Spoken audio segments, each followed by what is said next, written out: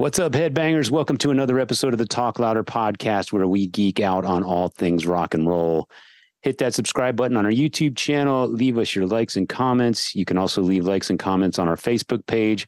Follow us on iTunes, Spotify, Instagram at talklouder_podcast, and our website, talklouderpodcast.com, where you'll find links to our merch and all of our previous episodes.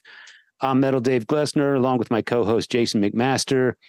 And today we are honored to be joined by a guy who unquestionably altered the history of heavy metal. I think it's fair to say. Our guest today is Brian Slagel, the founder and CEO of Metal Blade Records, the label that famously gave us the first commercial recordings of Metallica, Slayer, Ratt. I mean, it goes on and on. Armored Saint, Trouble. Lizzy Borden, Cannibal Corpse, Fate's Warning. I mean, go, baby, go. On and on and on. Yep. Black and Blue. A lot of history, and your record collection probably owes a serious debt of gratitude to Mr. Slagel. Can't believe we got him on the show today, and he was so cool to talk to. Just a really chill dude. He's one of us. He said at the end of the interview that he can't believe that the time went by as quickly as it did because the conversation was just flowing and so natural, because he's a nerd just like us. He's a heavy metal rock and roll nerd. That's the best kind of nerd there is. Yeah.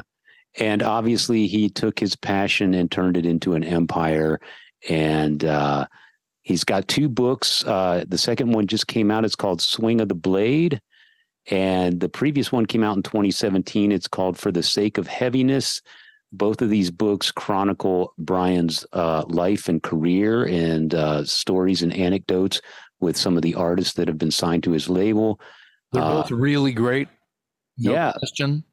Lars Ulrich wrote the foreword to the first one, and Kerry King wrote the foreword to the second one. So if you had any doubt about Brian Slagel's Rolodex or even credibility.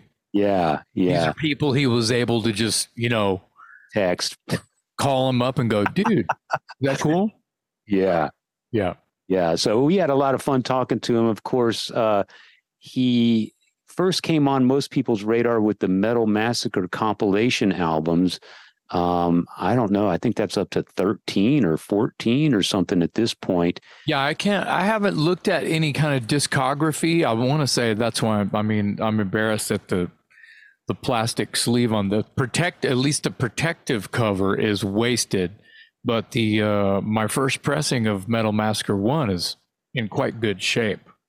Yeah, and the funny thing is, as he mentions, the records, the compilations were basically just an offshoot of his fanzine that just happened to catch. The New Heavy Metal Review. For those headbangers out there who have the very first Metal Massacre comp, the first record to ever come out on Metal Blade says presented by the New Heavy Metal Review, which was just his fanzine. I have to give a shout out to John Perez from Solitude Aeternus, Rotting Corpse fame, there in the DFW area, who sent me this. It's been a few years ago now, but I have to admit this is my only copy of this. But the reason I needed it, I begged and cried to find is I love the Starfighters, and he's got. I mean, who knows who the Starfighters are? Well, you know what? Brian Slagel knew who they were before anybody else did, it looks like. Right. But yeah, by the way, the Starfighters guitar player, Stevie Young, he's in this band called AC/DC now. True. Playing, yes. His uncle is Angus. His uncle's over there playing guitar. Yeah. Or maybe it's not his uncle. His great uncle. Who knows? Anyway, yeah. So Brian Slagel. We talk about Metal Blade bands all the time. We do not preface the bands with, they're a Metal Blade band.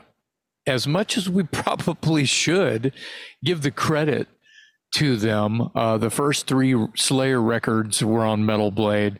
The first three Trouble records were on Metal Blade. Fate's Warning, it goes and goes and goes.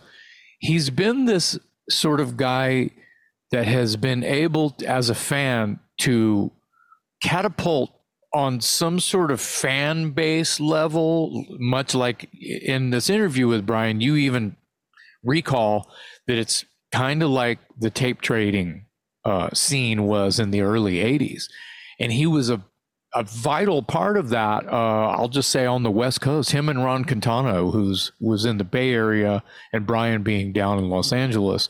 So him like accidentally meeting this kid, Lars Ulrich, one day, kind of changed, it kind of threw everything into motion, because obviously Ron was friends with Lars as well at the same time.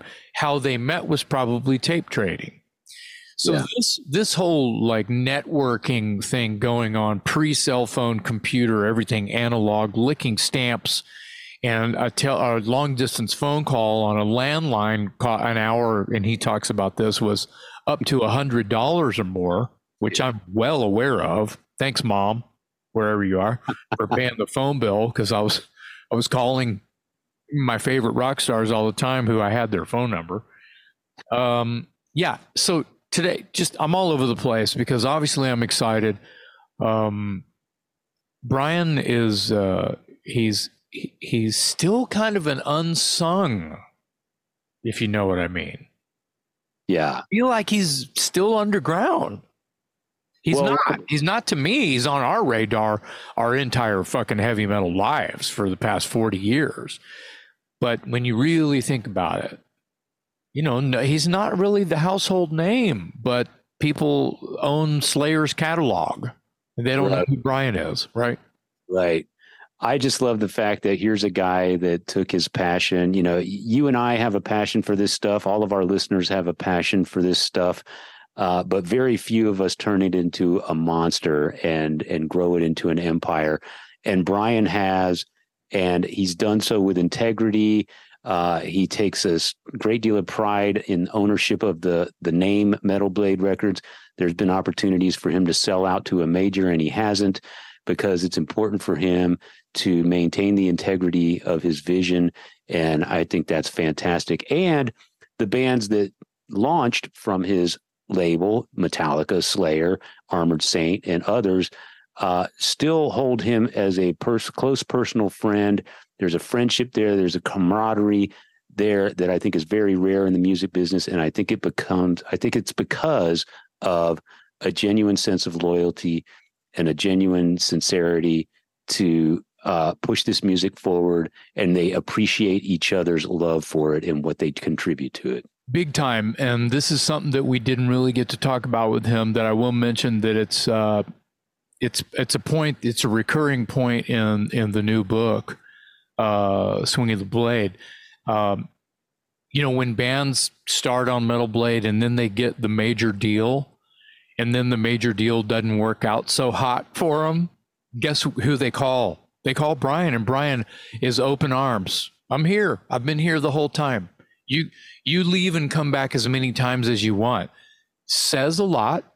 Also, I want to piggyback that with, did you know, David, the name of the label, Metal Blade, is like he talks about it a little bit about, like when he started Death Records, the crossover side of Metal Blade, it's like bands were afraid to sign to a label that was called Metal Blade. Yeah, it's too metal, and we do something that's not, people are going to think we're just like, you know, Manowar or something. Yeah. No, they're not, but I understand what you know, DRI doesn't sound like Manowar. The point is that he's ready to work with you because he believes in you no matter what.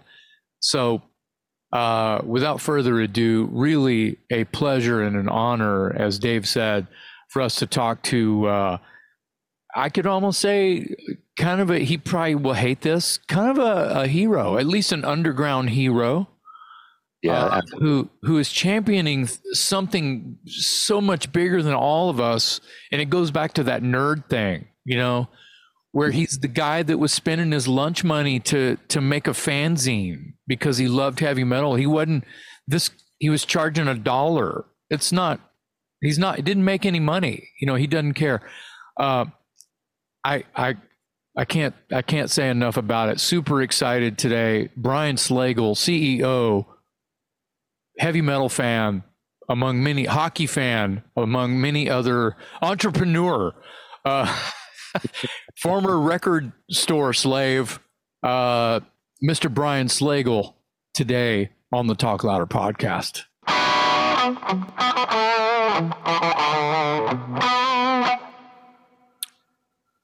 There we go.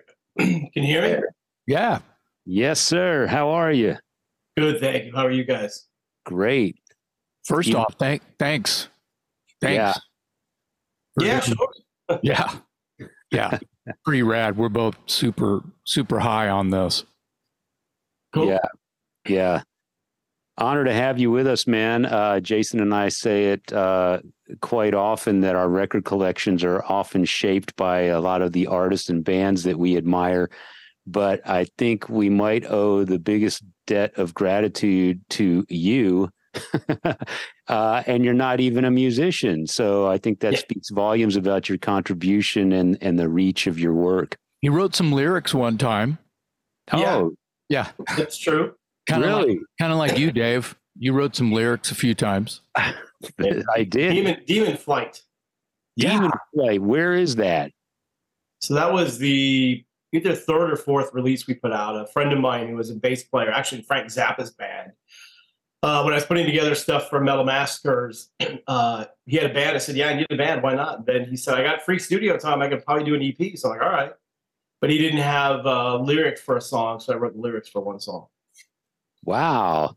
Nice. I was going to ask because, you've obviously built this empire out of your record label, but I was going to ask if you also play. Are you a musician of any sort? I play nothing. Nothing. I can barely do a 4/4 beat on the drums, and that's about the extent of it. I can't play anything. That's why I'm doing what I'm doing, because I couldn't play. I tried, but I have no talent at all for playing an instrument. I can totally relate. I'm a music freak myself, and I realized early on that I was never going to be the guy on stage. So my way of staying involved in the scene was to become a journalist and write about it. So I totally get it when you have the passion for the music, but maybe you're not going to be the musician. You find another avenue to participate and still be a part of it. Basically, yes. Yeah, totally relate to that. The many hats that you've worn over the years is a bit staggering when you just kind of think about, oh, well, he's a musician too, and he does. It's like, do you feel like you've worn enough hats? Yeah, I'm trying to check them all off, right? The bucket list of things to do that I certainly never thought I would do. The only thing that I'll probably never be able to check off is playing any sort of instrument on any sort of a record. I've done background vocals, but that's about as far as it goes. You and Dave are becoming the same guy. Yeah. Same dude. I noticed when I was doing my research, there was so many things. It's like I usually try to contain my questions and have some sort of sequential theme. But with Brian, there's just so much that he's done, and something new and interesting was hitting me at every turn. And I just went, you know what? I'm just going to put some notes down on paper. And if I miss something, I miss something, because you're never going to cover it all, and we'll make the most of it. But I did enjoy the fact that we do have some commonalities. You share a birthday with my son, number one. You're a Valentine's baby. Nice. There's not a whole lot of us, so that's good to know. He must be a good kid, hopefully. He's a great kid. He's a great kid, man. Maybe one day you'll sign him, because he's got a lot more musical talent than I do. Never know. He's quick becoming a great player and multi-instrumentalist. I think his heart's drums, don't you say, Dave, with that new drum kit? You just saved your lunch money to buy them. It was more than lunch money, but yeah. And then Brian and I also share the opinion that The Number of the Beast by Iron Maiden is the greatest metal album of all time. Well, that's incorrect. No, okay. It's the greatest album of all time. Oh, I love it. So why is that? Because I fell in love with that record the minute I heard it. It came out in 1982, and I'm 56 years old now, and nothing to this day has topped it. Yeah, I mean, it's kind of, I mean, first of all, Iron Maiden's my favorite band of all time. And they just, to me, encapsulate everything I would want in a heavy metal band, just from the music to the lyrics to the imagery to Eddie, just everything that they do, live. They're just, everything is, I can't say that anything is wrong with them, especially at that time and place. And the interesting thing about that record, you guys are old enough to remember this, is that when Paul Di'Anno left, a lot of people were not very happy that Bruce was going to replace him. And furthermore, when Number of the Beast came out, I'd say 50% of the Iron Maiden fans were like, I don't like that. I like Di'Anno stuff better. I don't like the new record. But I was a huge fan of Samson, which was Bruce's band prior to being in Iron Maiden. So I already was a big fan of his voice, and I thought he would be perfect in that record. And that bands, if you look at the history of any you pick any great band or artist really. Usually the third record is kind of when they hit their strides. Second and third records are the ones where they really hit their strides and kind of I don't want to say peak, because they've put out a lot of great music since then, but they kind of find their way, I guess. And that was the thing for that Maiden album to me. The songs were tremendous, the imagery was tremendous, Bruce sounded phenomenal, Martin Birch, who I think is the greatest producer ever, made it sound incredible, and just the songs are just, I'll Be Thy Name is still my all-time favorite song. So, it just kind of, everything just fell into place on that record. These are quips also. I've got like 5 more pages. You can tell I've been busy. I've got like 5 more pages in your latest book, Swing of the Blade, of course. And I'm just like, pretty much every chapter, I won't say every page, because I could say every page. I'm just like championing everything that you've got going on. Now, Dave's more the sports guy than I am, but just in the first book too, which I've just kind of thumbed through this, and I felt like I wanted to get into the newer book. Solely because you sold me the newer book by words that were, I believe they were your words, that the first book didn't really have you hanging out in your person on person relationships with people in the bands that you've worked with, whether you signed them or not, which I thought was, I wouldn't say missing from this book, but just weren't covered, because it was kind of, this is more like, you talk about your mom. Yeah. You talk about, Yeah, sorry. The first book, and again, being an author is something I didn't necessarily think I would do. Although we also share I thought I was going to be a journalist as well. I started the fanzine. I wrote for Kerrang. I wrote for Sounds, and I kind of thought I was going to be a journalist until I took this crazy left turn. But so I wouldn't say that writing a book was out of my range necessarily, but I didn't really ever anticipate something like that happening. And then the opportunity came to do the history, and I was like, well, I might as well do it. Well, I still have some coherency to try to tell the story, but unbeknownst to me, and quite humbling, was the first book did way better than I ever thought it was going to be, and the response and reaction was, like I said, very humbling and really pretty amazing.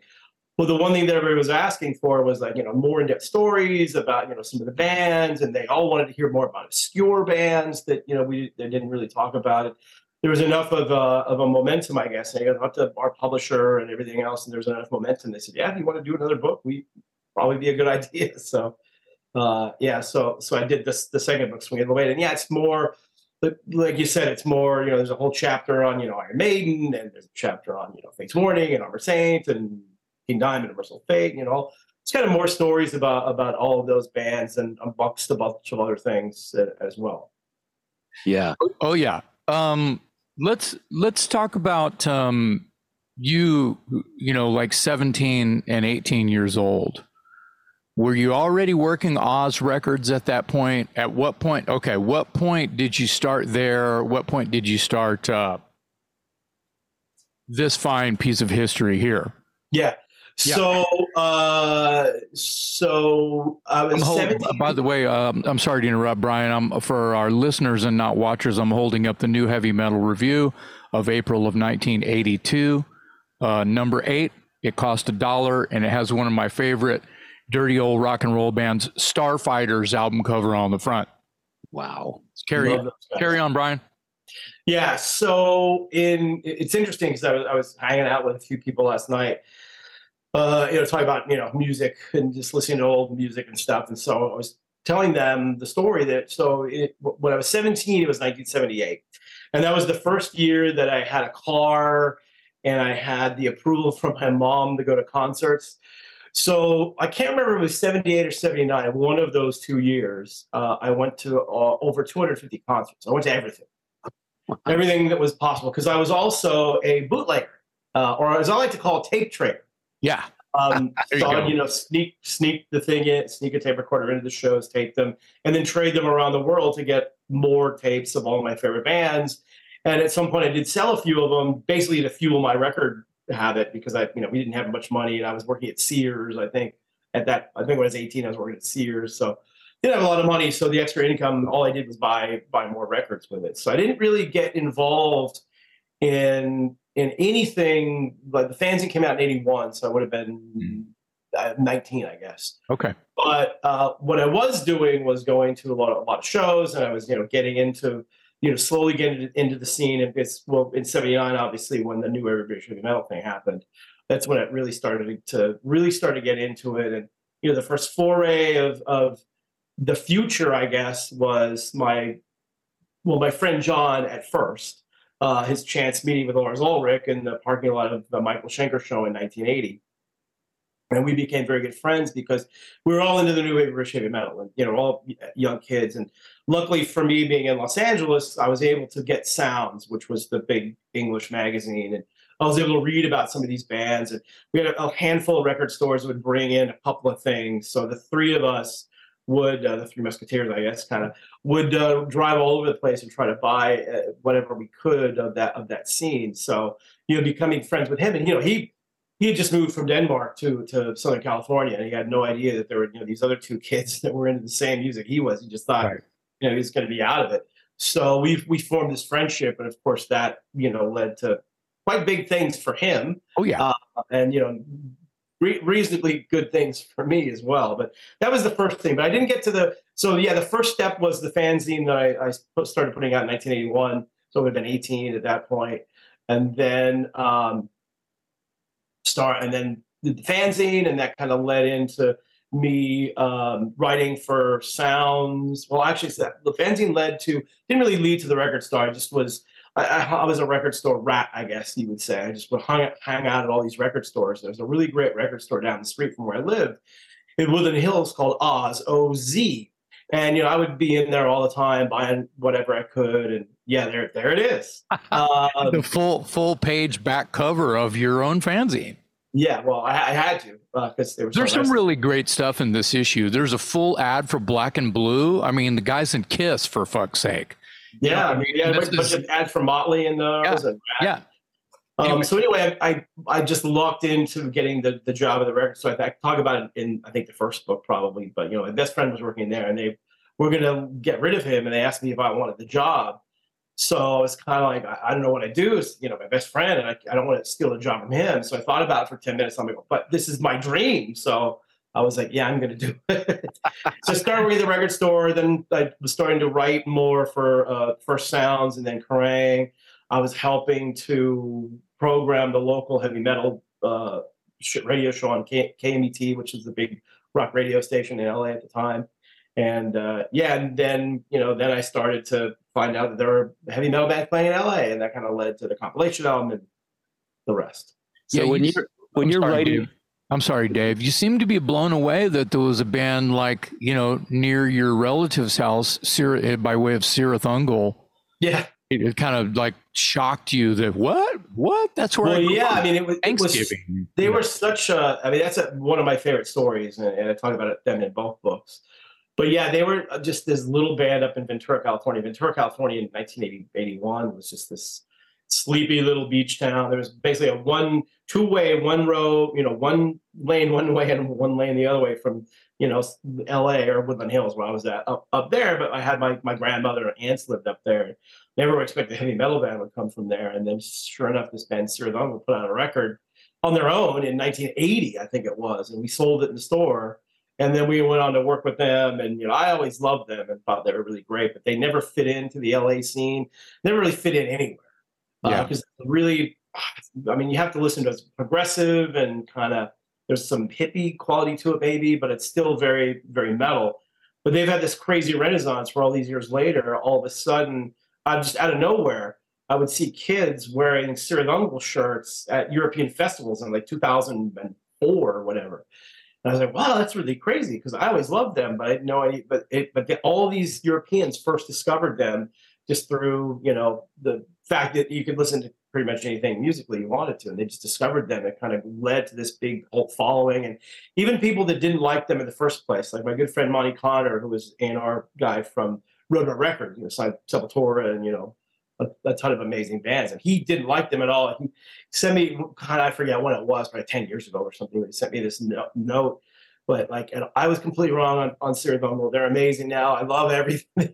It just, I guess they aged well and time came around. I think that you're once you grow up a little bit and I only like this kind of music or this kind of metal. I missed out on so much cool shit because I had blinders on. For a while, if it wasn't Mercyful Fate, Slayer, Metallica, yada, Megadeth, whatever, keep going, Thrashy, Exodus, whatever, and Dark Angel, and just keep going, Hyrax, whatever.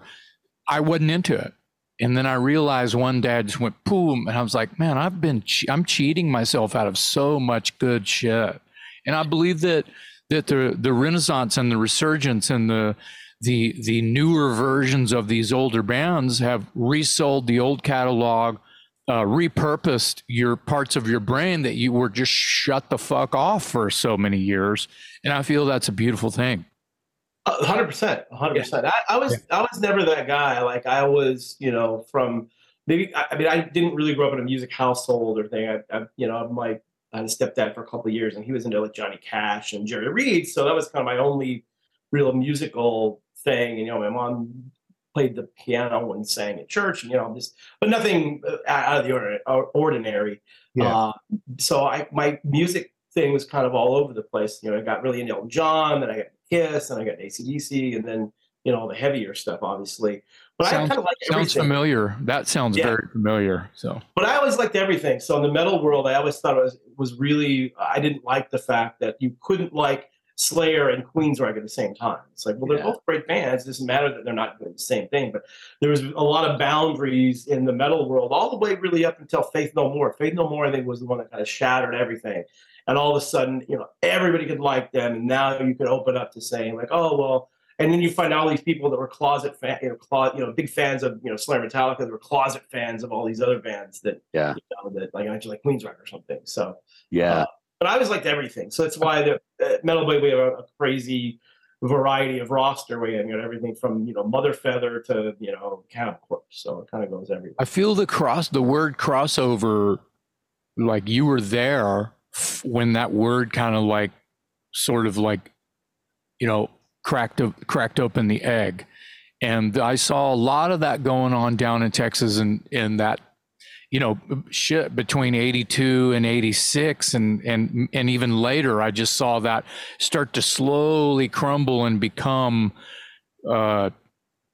unbelievably huge. And I believe that crossover is still happening when you kind of think about the late 80s and early 90s with bands like Faith No More, like you mentioned, because it's like it's kind of metal and it's kind of funky and there's heavy keyboards and there's riffage everywhere. And Jim Martin he's playing metal guitar amidst this hurricane. Yeah. So, It's interesting because, you mentioned the word crossover, and that, DRI, which is one of the bands we signed, that was the title of their whatever third or fourth record, I forget which one. So they kind of, they didn't coin the phrase, but they kind of, put it out into the public. And it was funny because, I love DRI and COC, and they're two, punk bands in the mid '80s. I went to both of them and said, hey, I'd love to sign you guys. And, well, we can't sign with you. I said, well, why not? This is because the name of the label is Metal Blade. You guys are a heavy metal label. We can't do that, because this was still a time in the mid '80s where punk rock and heavy metal were not friends. Yeah. At all. I grew up in LA watching punk. I went to all those LA punk shows: Black Flag, the Go-Go's, Wall of Voodoo, the Dead Kennedys from San Francisco would come down every weekend. They're my favorite punk band, X. I loved all that stuff. So I loved the punk stuff. And, Slayer and Metallica specifically, Anthrax, like all the big four, all the thrash bands, all loved punk. And I think that element to what they were doing made them a little bit more unique. And I saw DRI because Slayer knew who they were, and they opened for Slayer once. And that's when I went to sign them. So anyway, long story short, I said, well, what about if I start another label with a different name? Would you sign? And they said, sure. So that's when I started Death Records, and we signed DRI, COC, Dr. No, The Mentors, Cryptic Slaughter, and Goo Goo Dolls. Yeah. Yeah. Started. super fun time. Yeah. I was going to ask you about the Goo Goo Dolls because I am a huge fan of the Goo Goo Dolls, and specifically the stuff on Metal Blade Records. I remember a buddy of mine, Danny Hoekstra, turned me on to the Jed album, and I thought it was the greatest thing I ever heard. And from there, I went to Hold Me Up and my favorite, Superstar Car Wash. And at that time, I was familiar with, the Slayer and the Metallica stuff that you're putting out, and the Mercyful Fate. And you're known, like you said, as a metal label. And the Goo Goo Dolls, to me, especially, well, definitely at that point in their career, were more of this scrappy barroom, barely keeping it together punk rock band. And so I was going to ask, how did you come to sign them? Were you looking to expand your roster, or what? How did the Goo Goo Dolls come onto your radar? Well, there's no rhyme or reason to anything we sign. It's just, if I like it, we'll sign it. It doesn't really matter where it comes from, what type of music it is, what type of anything. It's kind of more or less the same way today, although the staff has more autonomy to sign stuff as long as I approve it. Well, with the Goo Goo Dolls, so Mike Faley, who's worked at Metal Blade forever, is from Buffalo, New York. So he was good friends of a lot of people in Buffalo, New York, and the Master Tracks where the Goos were recording. He was friends with the engineer there, and then also Billy Sheehan's roommate, I believe. Exactly, yeah. And Mike still manages Billy Sheehan to this day, actually. Oh, that's right.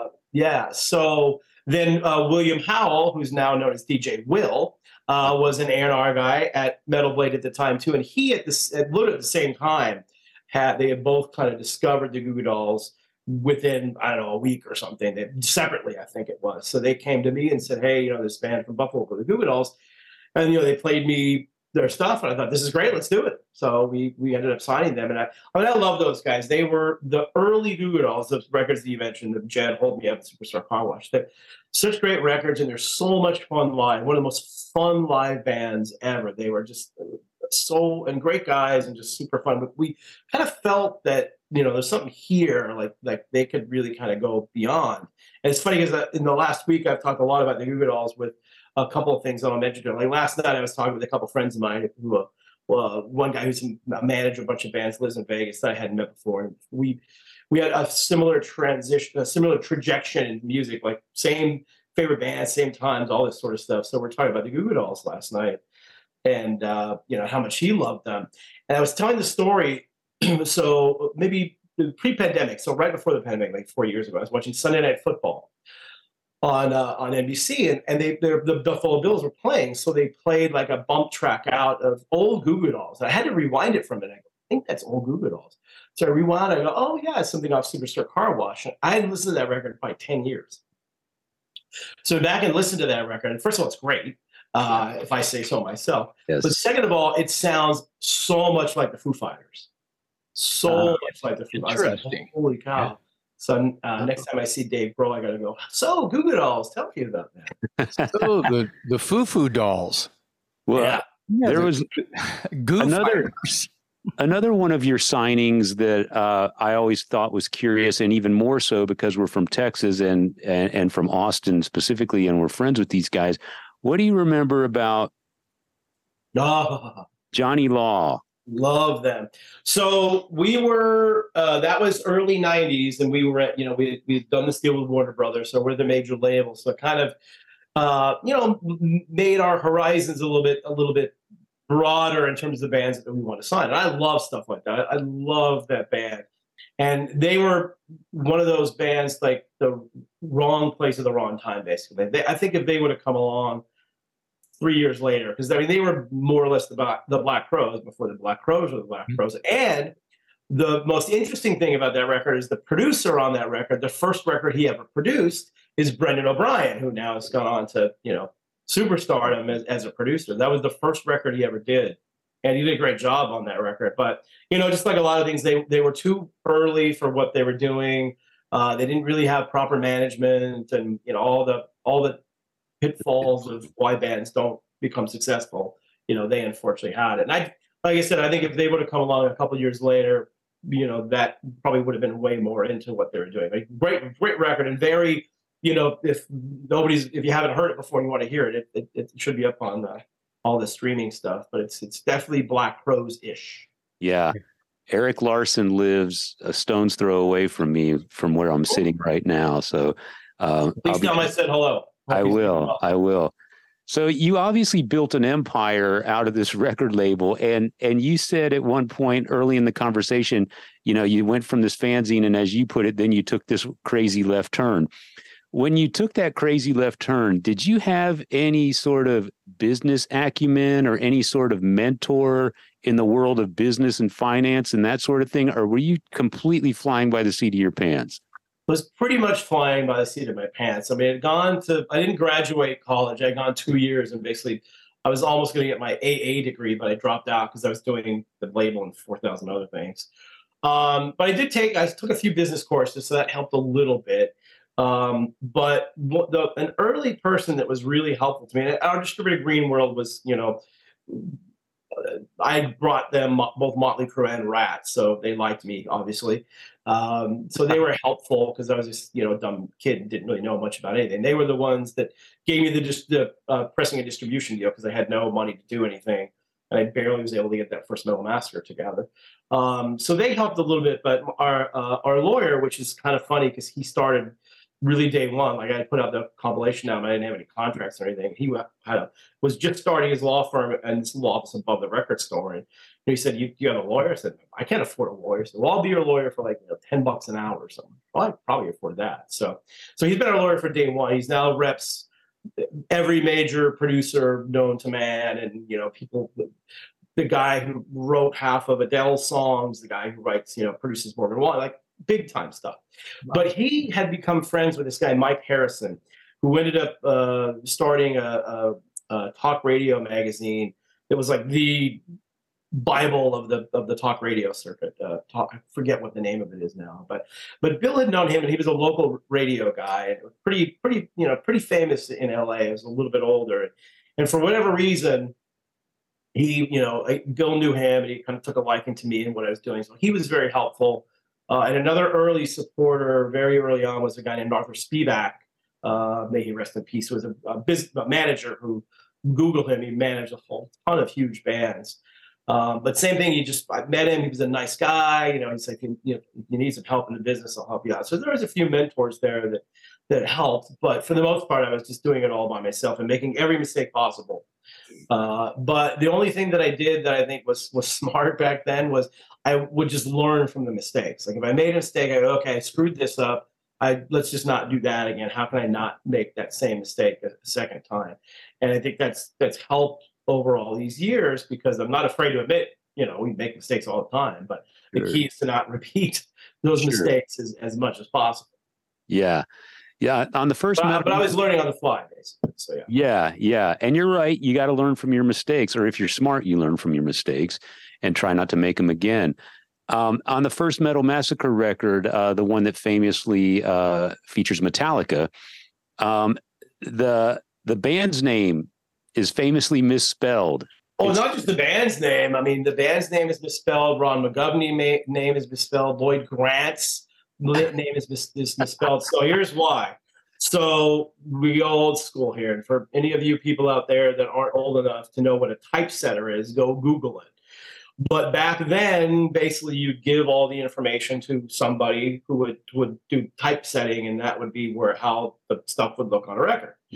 And I had all the credits and everything for everything else really early, so I was able to kind of go through and proofread it and give it to the typesetter, so it was clear and she could see it. Well, the Metallica song, we had a deadline of 5 o'clock, whatever the day it was, February something or other in '82, and we told Lars, like, if you have to have it here to the studio where we're mastering it by 3 o'clock or whatever it was.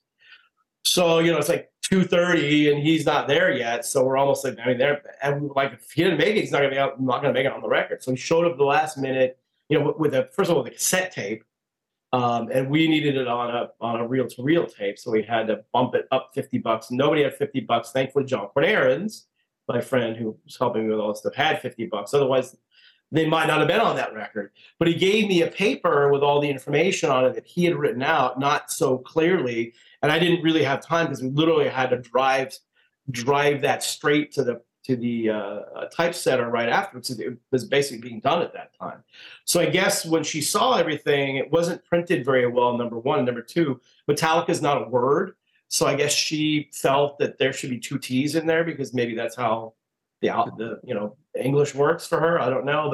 And then he had misspelled the other stuff just because, McGovney, the looked like a U. And I don't know how she screwed up Lloyd, but yeah, I got the album. I was like, this is so great. I put out a record. I can't believe it. And I turned it around. I went, oh my God, this is a nightmare. Well, it's also the last song on the record. Yeah, I think they had. It's for 2 reasons. Number one, because when we were mastering it, we kind of had to make it the last song because it came in so late. Yeah. But I think that Lars wanted it. I believe he said, "I want this to be the last song on the record." So I was like, all right. I mean, I hadn't heard anything up until then. By the way, I hadn't heard anything. Didn't know what it was going to sound like. Didn't know anything. He's just my friend and said, if I put together a band, can I be on your record? I'm like, sure. So that's how Metallica started, obviously. And I wasn't sure what it sounded like because even that day when we had to bump it up, I had to leave again to go to the typesetter. So I never even heard that track until the record was done. Wow. And so remind us all where this was recorded. Do you recall where Lars and so they used something called a Fostex, which is this little probably this big device with a cassette, like 4 tracks. Yeah. I think they recorded in Lars' bedroom, probably a garage or something like that. Wow. So just to be clear, Metallica basically doesn't exist at this point. Lars shows up with a tape of a band of guys that he put together specifically to submit a track to your record. Yeah. So the story goes that, Lars was trying to get in a band and wasn't having any success. And he had jammed with James a couple of times because James had a band called Leather Charm, but they didn't really think Lars was very good because, honestly, he wasn't very good at the time. He was still learning. But Lars went back to him and said, hey, I have an opportunity to be on a record, which in 1980, it was late 81, the record came out in 82. That was a huge thing. Like being on a record was, it just doesn't happen back then. Right. So James was like, oh, we can be on a record? Then yeah, for sure, let's do it. And, they're very nice and kind to me and always mention that story that, Metallica might not have ever existed if it wasn't for that. So, whatever. It's nice that they say that. I would like to hope that they would have done something, but I'm happy to play my little role in it. I think that's one of the cool things about your story is that you were, not only instrumental in helping these bands get started, but all these years later, you're personal friends with them. This wasn't some sort of one-time business transaction and then they got famous and forgot you. You're still friendly with these guys. And I think that speaks volumes about their character and probably also speaks to a degree to the metal community at large. There's a certain loyalty when you do something, they tend not to forget it. But we're talking about the biggest band ever when in the case of Metallica. And I think it's really cool that they've never forgotten you. They still consider you a friend. They still give you your credit where credit is due. And then in the same breath, I'm going to add that Kerry King wrote the foreword to your latest book, Swing of the Blade. Again, that goes to show this certain loyalty, this appreciation that's never died. I think that's a remarkable part of your story. Yeah, Lars wrote the foreword to the first book, which was cool. So yeah, Carrie's funny because Carrie's like one of my really good friends, and we have radio tickets together. And I just saw him about a week ago. He was here in Vegas, so such a good dude. But I always feel odd asking people, like even with Lars. I don't think I asked him. I think I went to Q-Prime and said, "Hey, do you think Lars could do that?" I didn't want to ask him directly. Same thing with Carrie. Like I didn't want to ask because he's not that kind of guy that does that sort of stuff, right? So I went to management and said, "Hey, can you ask Curry who wants to do this?" And he said, "Sure." Obviously, he's such a good guy. He's also, he's got the image out there, Mr. Mean and all this stuff. He's like the sweetest guy ever. And he did the forward and he sent it to me, texted it to me and said, "What do you think?" I go, "Dude, this is amazing." They're like, "Really? Are you sure?" I go, "It's phenomenal. Thank you so much." So he kind of admitted that it kind of was like, not uncomfortable, but it's not, in the forward, he's even being honest, saying, I don't even, where do I start? How do I do this kind of a vibe, which makes it authentic. Yeah, he's not that kind of guy, but I was kind of thinking, when I'm doing this book, it's like, well, first of all, because I know other people could do us, I'm good friends with Chris Jericho. I mean, I'm trying to get him to do it, but I kind of want to keep it in the Metal Blade family. And I threw out some other names, and I just like, it'd be really cool, I mean, Lars did the first one, so you got to follow it up with, somebody halfway decent. So I figured, Kerry would be perfect because obviously we have the relationship with Slayer in the early days, and he's still a very good friend of mine. So luckily he did it. But it's funny. I asked him when I was with him the other day. I said, "I got to do the audio book. Do you want to read your part?" He's like, "Nah, I'm not doing that." I go, "Okay, I'll get John Bush to do it. He did a bunch of the first book, so he's like that guy." He's like, "Yeah, he's perfect. He's got a good voice." So, yeah. Bush is awesome. But yeah, I mean, I first of all, with like bands like Slayer, Metallica, these early bands, we're all just fans from that time frame, and I'm happy that I'm friends with not only just bands that were on Metal Blade, but the Anthrax guys are really good friends of mine. So many bands are, and it's because we're all metal fans, and we're all in this community together. And 99% of all of everybody's they're really great people, and we're all we share that love of metal, and especially a lot of guys that came up. It's funny because there's these different dynamics. A lot of friends came up at the same time I did, so we're the same age, so we're the same bands that we discovered early on and whatnot. But then you have the other guys, like for example, Johan, the singer from Amon Amarth, as I'm wearing a shirt today, is also a very close friend of mine as well. And he's about 10 years younger than I am, and so it's just interesting to hear his trajectory and what got him into metal and what were the gateways. Because a lot of these guys had, like, when I was there, it wasn't really a gateway necessarily. It was just right, with the classic stuff. But for guys that are a little bit younger, there's the gateway bands they first heard that got them down there. So it's really interesting. Just to wrap up real quick, it's I like to work with people that I get along with. I don't want to work with people that are a headache or have drug problems or any sort of problem. So we've been pretty lucky over the years. We haven't dealt with too many of those issues. And I'm happy to say almost every band on the label are all good friends of mine that I have enough contact with. So which is great. I think too, there's another shared camaraderie among you and the bands that you signed, and that is a lot of the music that you brought to the world for the first time was in many, many ways very unprecedented.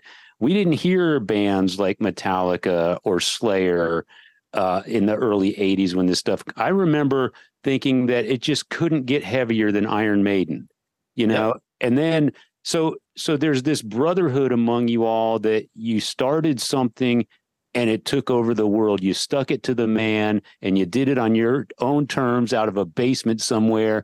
And look at us now. And I think if you share that experience with somebody, you don't forget it. 100%. And all of us, people always get asked the question: do you ever think that any of this would be as big as it is? And back in the early days, no way. There's no way. I mean, none of us thought any of this would ever be as big as this whole thing has got. We were just fans of the music, and we were just doing whatever we could to, try to promote or play or whatever the music that we loved. We didn't really think about making money or think about selling a lot of records. We're just trying to make enough money to try to survive, which, was not easy for a lot of us. But we did it because we loved it. And then, the fact that it has become successful. And I think it took a while, you talk about Metallica and even Slayer. It's like, it took a while for those bands to get really big. So it wasn't like they were, all of a sudden thrust into the spotlight, which, some other bands have, and they may have, fame may have changed them, where these guys took a while for them to get to that point. I think that, like, if Metallica would have had that crazy, it would have been massive right away, and maybe it would have been a little bit of a different story, but it took them a while, so they appreciate it. I think that there's a story here. I'm in a club in Los Angeles. It's like 1989, and I'm in the restroom, and Lars walks in, and he's in the stall. He's in the urinal right next to me. Not to be gross or anything, and I'm like, dude. He's like, dude.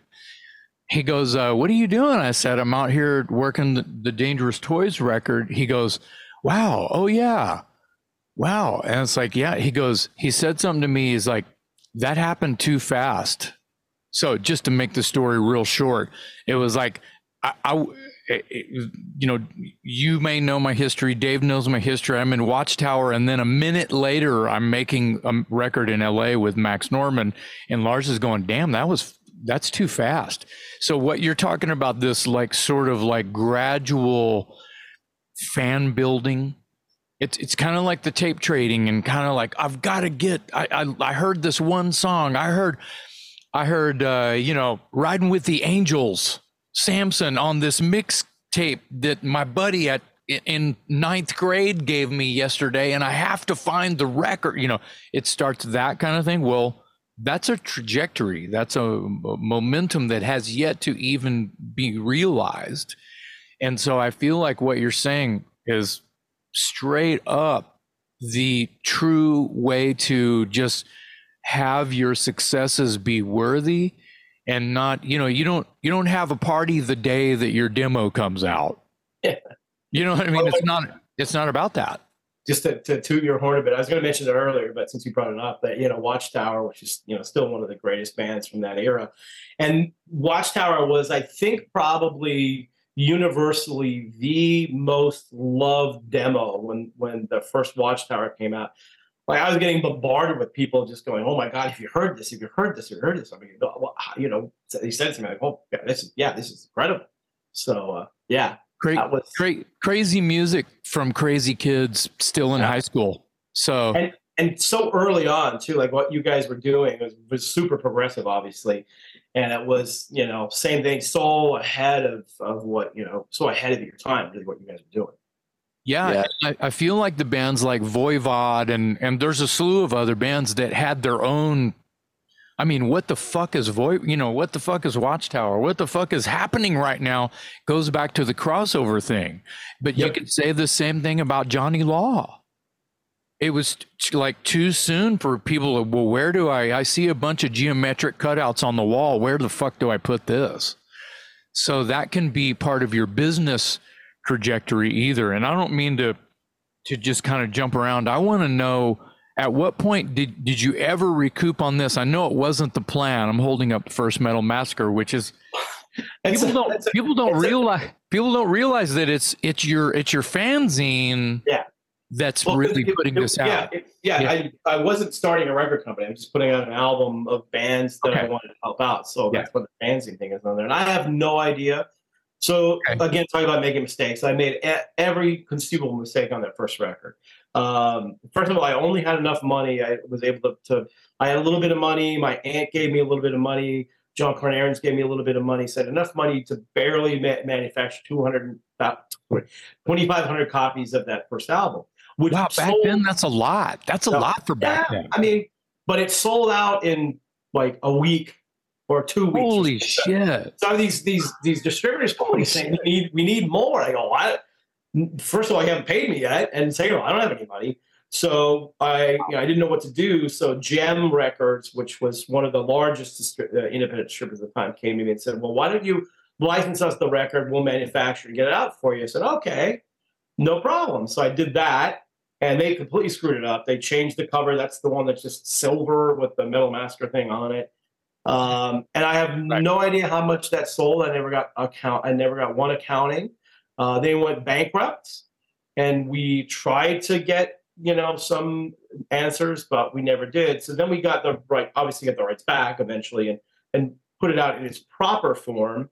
So that would be the third version of that.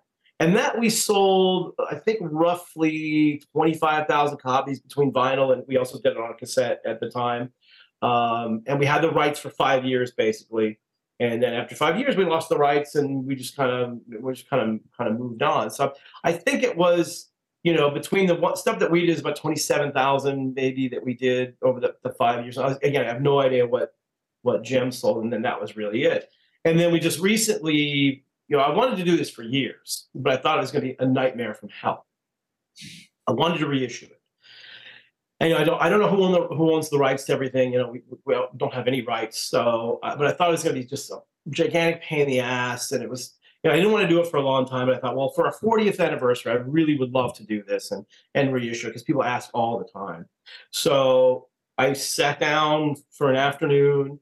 I got everybody's contacts, and I either emailed or Facebook messaged or whatever. All the guys from the different bands. I knew Bitch would do it. I knew Sir Dungle would do it. I knew Metallica would do it, because they're all good friends of mine. And Metallica has been nothing but spectacular to us over all these years, and continues to be. But I wasn't sure about Ratt or Black and Blue or Malice. I didn't know who owns the rights to stuff. But I just reached out to all the guys I knew, and within 2 hours, everybody said yes, we're in. And it was like one of the easier things I ever did. And we wanted to keep it rare, so we only did 5,000 copies of it on vinyl. And then Metallica came in and said, well, could we do a different variant, a different color? Like do 2,000 just to the Met Club? And I was like, of course. So we had to go ask everybody else. And I said, sure. So that was really fun. So the cool thing too about that, and this will answer some of your questions, we've done a documentary actually about that first Metal Massacre album, which I didn't know about. The staff decided to do something just to surprise me, I guess, a little bit. We just thought it was going to be like a 20, 30-minute little documentary, but we got every band is on there. Every band on the record is on there. And they've got me. It's turned into this like hour and 20-minute long documentary, which we're figuring out where we're going to place it. So, but it came out really, really cool. And it was really just incredibly nice of all these guys to do it. I've rekindled after. I hadn't talked to Stephen Pearcy for 25 years or something. And wow. So rekindled a friendship with him, and he's been really great. He lives here in the Vegas area. So yeah, it's crazy. Yeah, I was going to ask you about Ratt, because they also appeared on the first Metal Massacre record. So much like the case with Metallica, you can be credited with the first commercial recording of Ratt. And they obviously went on to big things too, but in sort of a different genre. But I think it speaks to a point you were making earlier, that when you were putting this out, you weren't necessarily all completely focused on it's got to be metal, it's got to be thrash. You were looking for things that you enjoyed, or just things that you like listening to. I think Bitch is on the record, and they're also sort of maybe a little more in the same vein as Ratt, in the sense that they're not thrashy necessarily. But I wanted to talk about Ratt. Tell me your impressions of Ratt, how you found them, how you discovered them, and how they ended up on the record. Good question. Yeah, so and Motley Crue, by the way, is supposed to be on their album as well. But because I did a ton of work with them, I wrote the first article ever with Sylvie Simmons for Sounds Magazine in the UK. They did a big 2-page spread on them, which ignited this firestorm in the UK, because they're like, what is this band? And then their managers came to me and said, hey, we have 900 Motley Crue records we made. What do we do with them? I said, we'll take them to this distributor, Green World, and they'll help you. If I knew then what I knew now, right? So Ratt was a similar thing. So when I was working at the record store, I had no idea that there was any sort of scene in Los Angeles. I just figured it was all about what was going on in Europe. And one of the guys who used to come in a lot and buy records I became friendly with said, well, there's metal bands here in LA. And I said, there are? He goes, yeah. So the first show I saw was at the Troubadour in LA on a Wednesday night for $1, Motley Crue and Ratt.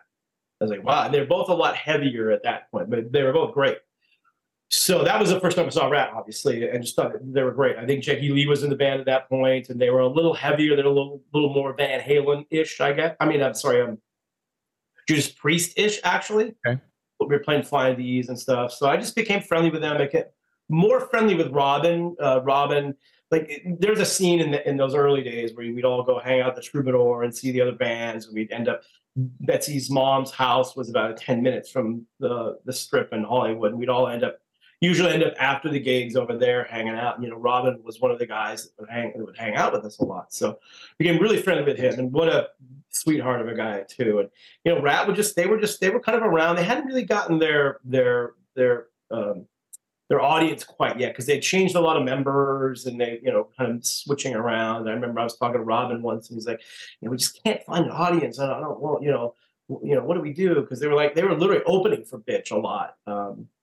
And I go, you guys will be fine. Your guys are really good. You'll be fine. You'll get there. And then, I think both he and Steven kind of saw the Motley trajectory and were like, oh, okay, that's probably a good way to go. And they kind of followed in their footsteps a little bit. And it was the same thing. They had an EP that they did after we did the track. They had a demo on Time Coast. Is that the name? It's on their own label, basically. Yeah, Time Coast, and I think Bo Hill. Did Bo Hill do it? Did he do the EP? He might have. I think so. I have to go look that up. I wore that thing out, man. Oh, so good. I was on. Steven was on Eddie Trunk's radio show the other day, and Eddie's doing a lot of his shows from here in Vegas. So I barged in and talked for a little bit with Steven. Cool. It was pretty fun. But I really liked the band. And look, in all honesty, I needed bands for the record. That's why there's 2 Malice tracks on there, because Motley was originally going to be on there, and then they fell off because they were already becoming something. They didn't really need to be on there, so it made sense. So Malice had a bunch of good stuff. They we'll just put an extra Malice song on there. But yeah, Ratt was always really good, and I was obviously LA was such an interesting time back then, because we're all kind of in the same scene, and there was not only about Bitch and Savage Grace and Steeler and all these bands in LA, Omen, and then Armored Saint, and but it was interesting because there was and obviously Metallica and Slayer as well.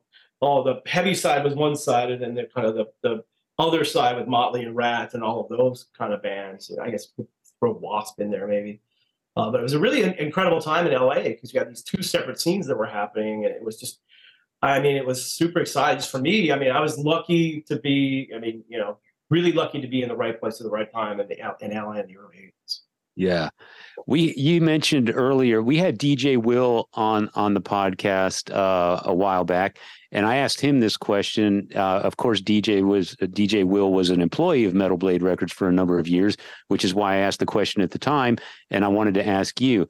I asked him what bands were basically near misses. Like you were this close, they had your attention, you were thinking about signing them, you didn't, and you wish you had. And earlier you mentioned Watchtower, a demo circulating that everybody was raving about. DJ Will mentioned Watchtower. He also mentioned Pantera. So from your perspective, what were a couple bands that came on your radar that you couldn't sign for some reason, but you really wish you could have? Yeah, well, Pantera being one of them, and that was just like these things are always just a money issue. Megadeth had the same thing. We were kind of in the ball game with them early on, but we didn't have enough money at the time either, so they signed with Combat. But there's some interesting ones, like for example, Metal Church. Like I was friends with Kurt Venner from Metal Church for a long time. In fact, they were also almost going to be on the first Metal Massacre album as well. We eventually got them on Metal Massacre 5, but what I explained to everybody back then was, why didn't you sign Anthrax? Why didn't you sign, Metal Church? Well, no faxes, no internet, no nothing in the early 80s, right? And a phone call, like an hour-long phone call from Los Angeles to Seattle might be $100, and from New York to LA might be $100. Like it was not cheap. So if you were signing a band from some other place, Like you had to, call them at night and, do these different things because it was just really hard to do. So, Metal Church would have been one band I've always loved, and it would have been great on the label. Probably the biggest one was Guns N' Roses. So they were playing around LA, and I was friends with their manager. I was good friends with the guy who engineered their demo, all this stuff. And they kept saying, "Oh, come on, you got to come see them. You got to come see them. They're great. They're great." And other friends were telling me the same thing. No, I don't. I was never a fan of glam. Don't like that whole scene. I don't. I'm not gonna go. You can ask me 100 times. I'm not gonna go. So I never went. I mean, not that we put out that maybe we could have put out the Uzi Suicide EP thing that they put out before Appetite, but I never even listened to that. So Appetite comes out. I was in our New York office, and I get a cassette, the advanced cassette, and I put it in the tape recorder. I press play, and I go, "Oh my God! Well, this is incredible." So we actually ended up doing a lot of marketing promotion for them. We did stuff for Alice in Chains, Smashing Pumpkins, Soundgarden, Fade No More. Like we did all the underground marketing, all of the college radio, and underground fans and stuff. We did all the marketing because the labels had no idea what to do about any of that stuff. So we did it. So I remember the first time I met Slash. I can't remember if I told the story in one of the books or not, but it was at an Iron Maiden Seventh Son of a Seventh Son listening party in Hollywood. I'd never met him before, and somebody said, "Hey, Slash is around here." I go, "Oh, I'd love to say hi." And he started talking. He came over, started talking, and we started drinking. So towards the end of the evening, we both had quite a few Jack and Cokes or shots of Jack or whatever it was at the time. And he finally goes, "He's like, how come you never came to see us?" And I go, "I thought you guys were a glam band, and I wasn't into it." He's like, "I hate that people thought that." And I go, "Yeah, me too." So not again, who knows? I can relate. Yeah, that's interesting because you kind of you did take a liking to Ratt, and there's people could argue that obviously they became very glammy. I don't know what they were looking like. It was the Ratt of the early, and the Motley too of the early '80s was not nearly where. In fact, the first time I saw Motley with their hair all freaked out was on the back of Too Fast for Love. I was like, I've never seen that before. Right. Interesting. They were kind of both bands were pretty heavy, and they just went in that direction. And then Poison, who I don't like at all. Sorry. That's fair. Up the ante for that scene. It's just not my scene. But that's kind of my point. It's like Ratt and Motley were kind of dirtier and a little more street at that point. And if ever there was a band that was dirty and street, it was Guns N' Roses, not glam. Not yeah, but again, I had no idea. I just saw the flyers, and the flyers, they were all kind of glammed out. I think they were just doing it because that was the scene in Hollywood at that time. I'm just like, they're all glammed out. I'd have no interest. I feel like that happens a lot where you're in a band and there's trends that in your psyche you end up following, so you have this what others will perceive a cool flyer or some kind of I don't know. I mean, we sound the way we sound. What are we going to do to stand out? Oh, I guess we'll just look like. They don't realize whether they look like something that they don't sound like. I mean, a prime example is the Cinderella record. In my opinion, that first Cinderella, there's songs on there that are fucking dark. The title track, it's like this weird Alice in Chains, fucking Sabbath vibe going on. And I'm like, what the fuck is happening? I'm re-looking at the front cover and going, what the fuck? It doesn't, the name of the band is wrong. I see. Yeah, you're completely right about that. Like I was not in any of that hair metal stuff at all, but I love Cinderella. Cinderella to me wasn't a hair metal band. I mean, it had the image, but they were an Aerosmith kind of R&B dirty band. I saw them a bunch live. They were great. I'm actually really good friends with Fred Corey to this day. He's like one of the nicest people on the planet as well. And for some reason, a whole bunch of guys in Tom Kiefer's band follow me on social media, which is interesting. But yeah, in fact, to speak of that, Ricky Rackman, I'm sure everybody knows who Ricky was. Headbangers Ball forever. So I follow him on all his social media things, and he's out on the road doing his. He'll be in Austin. He'll be in Austin tomorrow. Oh, cool. Awesome. Yeah. He said he was playing Vegas, but then I saw the dates and he's not. So I'm kind of bummed because I really want to see his thing. I've seen some clips and it's just him telling stories. But anyway, he was in New Orleans and told this great story about it. He was in New Orleans for a Cinderella release party at some point. Yeah. And he was with Kiefer and a couple of other guys, and they went to some, like, if you've been to New Orleans, they have these amazing blues bars there, where just these phenomenal players out of nowhere, just incredible.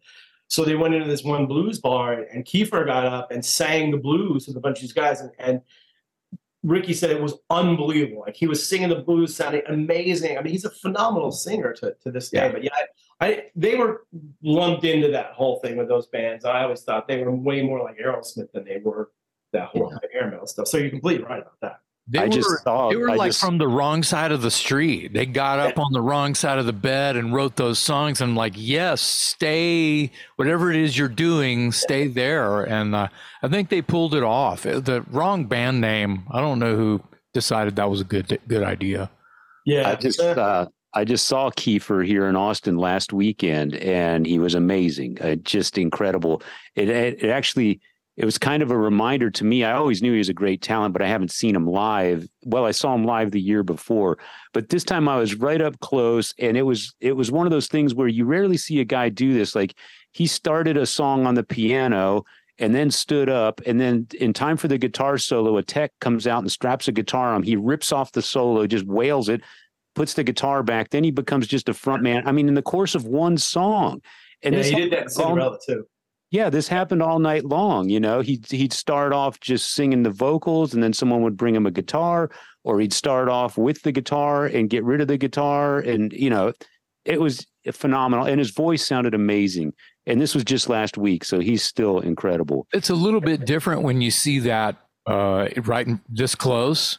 Yeah. Because the first time I saw, it was actually Cinderella. And then a year later, it was on the Monsters of Rock cruises.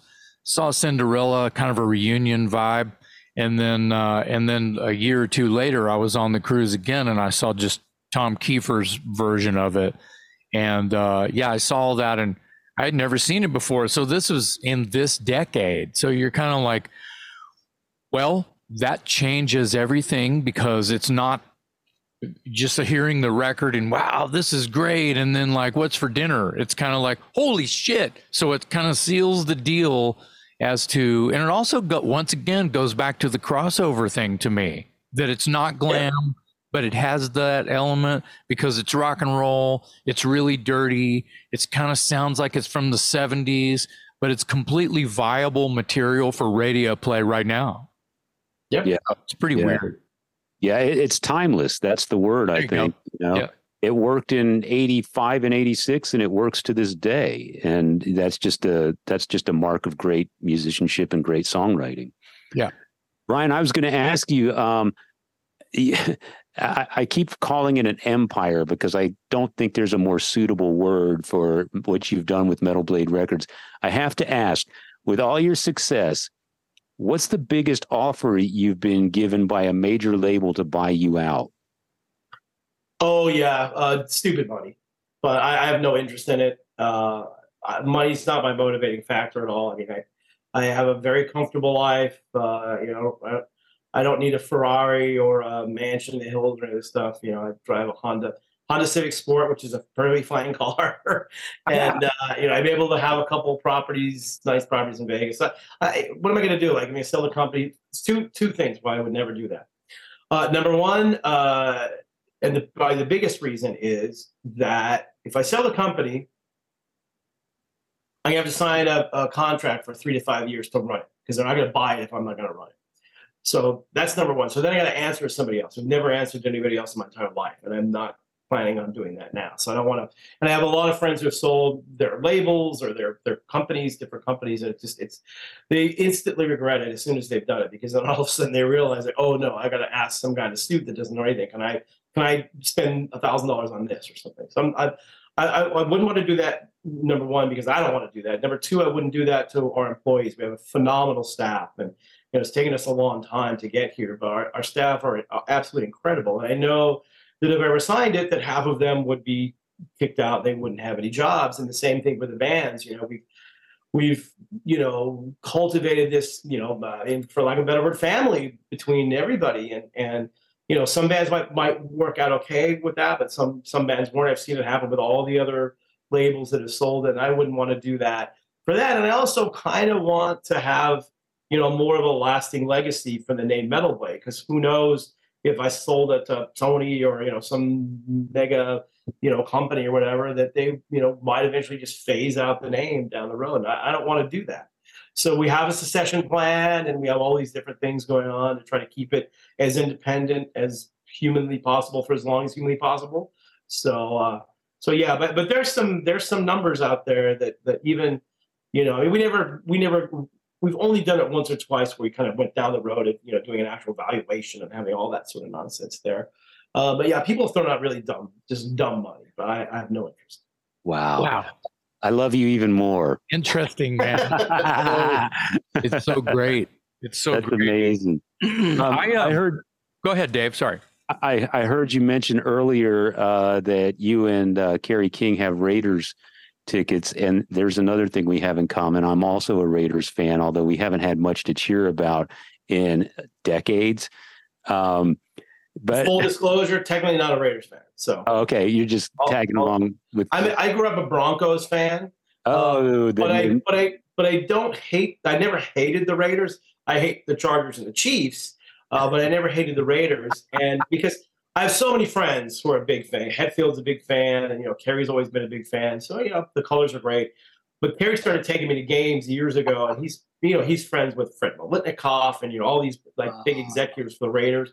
And a bunch of them are all massive metalheads, like huge metalheads. So I kind of became friendly with a bunch of guys who worked for the Raiders. And then when they came here to Vegas, Kerry's like, we got to get tickets. My guys are going to get us really great tickets. I'm like, all right. So we have really great tickets. They weren't cheap. They definitely weren't cheap. I bet. On the 20-yard line, on the 50-yard line, about 20 rows up, and we have all private clubs and stuff. So it's a blast. And I mean, he's a diehard Raider fan. I feel bad for him sometimes when the Raiders lose games, because if they win, he's in a really good mood. If they lose, not as much. Yeah. Bolitnikoff is one of my all-time favorite players, so I'm a little envious there. One of the nicest people, him and his wife. I went to maybe 2 or 3 games in their suite when they're still in Oakland. And my gosh, just such wonderful, down-to-earth, really super nice people. Very impressive.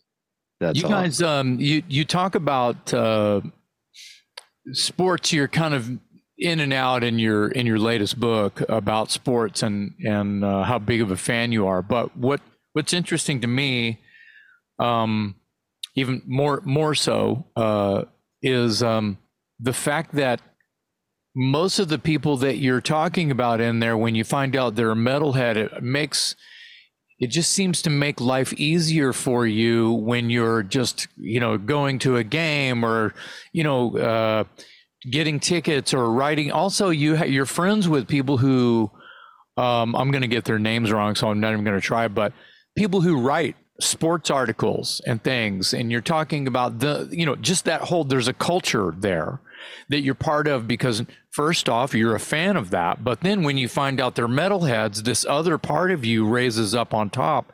And then they're like, what?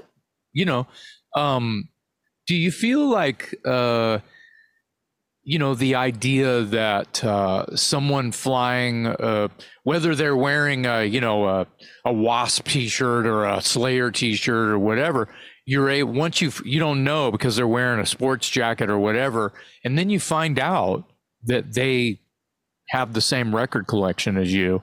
Yep. They're in your tribe, like boom, it's like magnets, boom. Soon, but that magnet, there's no connection until. It's interesting how all walls fall. Yep. Well, one thing I've learned, and it kind of started with sports, because I'm a huge sports fan, especially hockey. And, I did a podcast for a few years with Sean Rourke, who one of the guys that's the senior editor of NHL.com.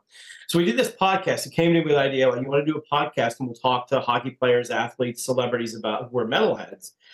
I'm like, all right, sounds interesting, but hockey players especially have, their interviews are extremely boring. They have no personality. How are we going to talk for 45 minutes with these guys when, it's hard to get 5 minutes out of them when you're watching these interviews? And they even then they're boring. But once you talk to these guys and they're not talking about hockey and they're talking about what they really like and music, half the time we'd have to stop at an hour. We had guys on multiple times who ended up going into media and stuff, which was really fun.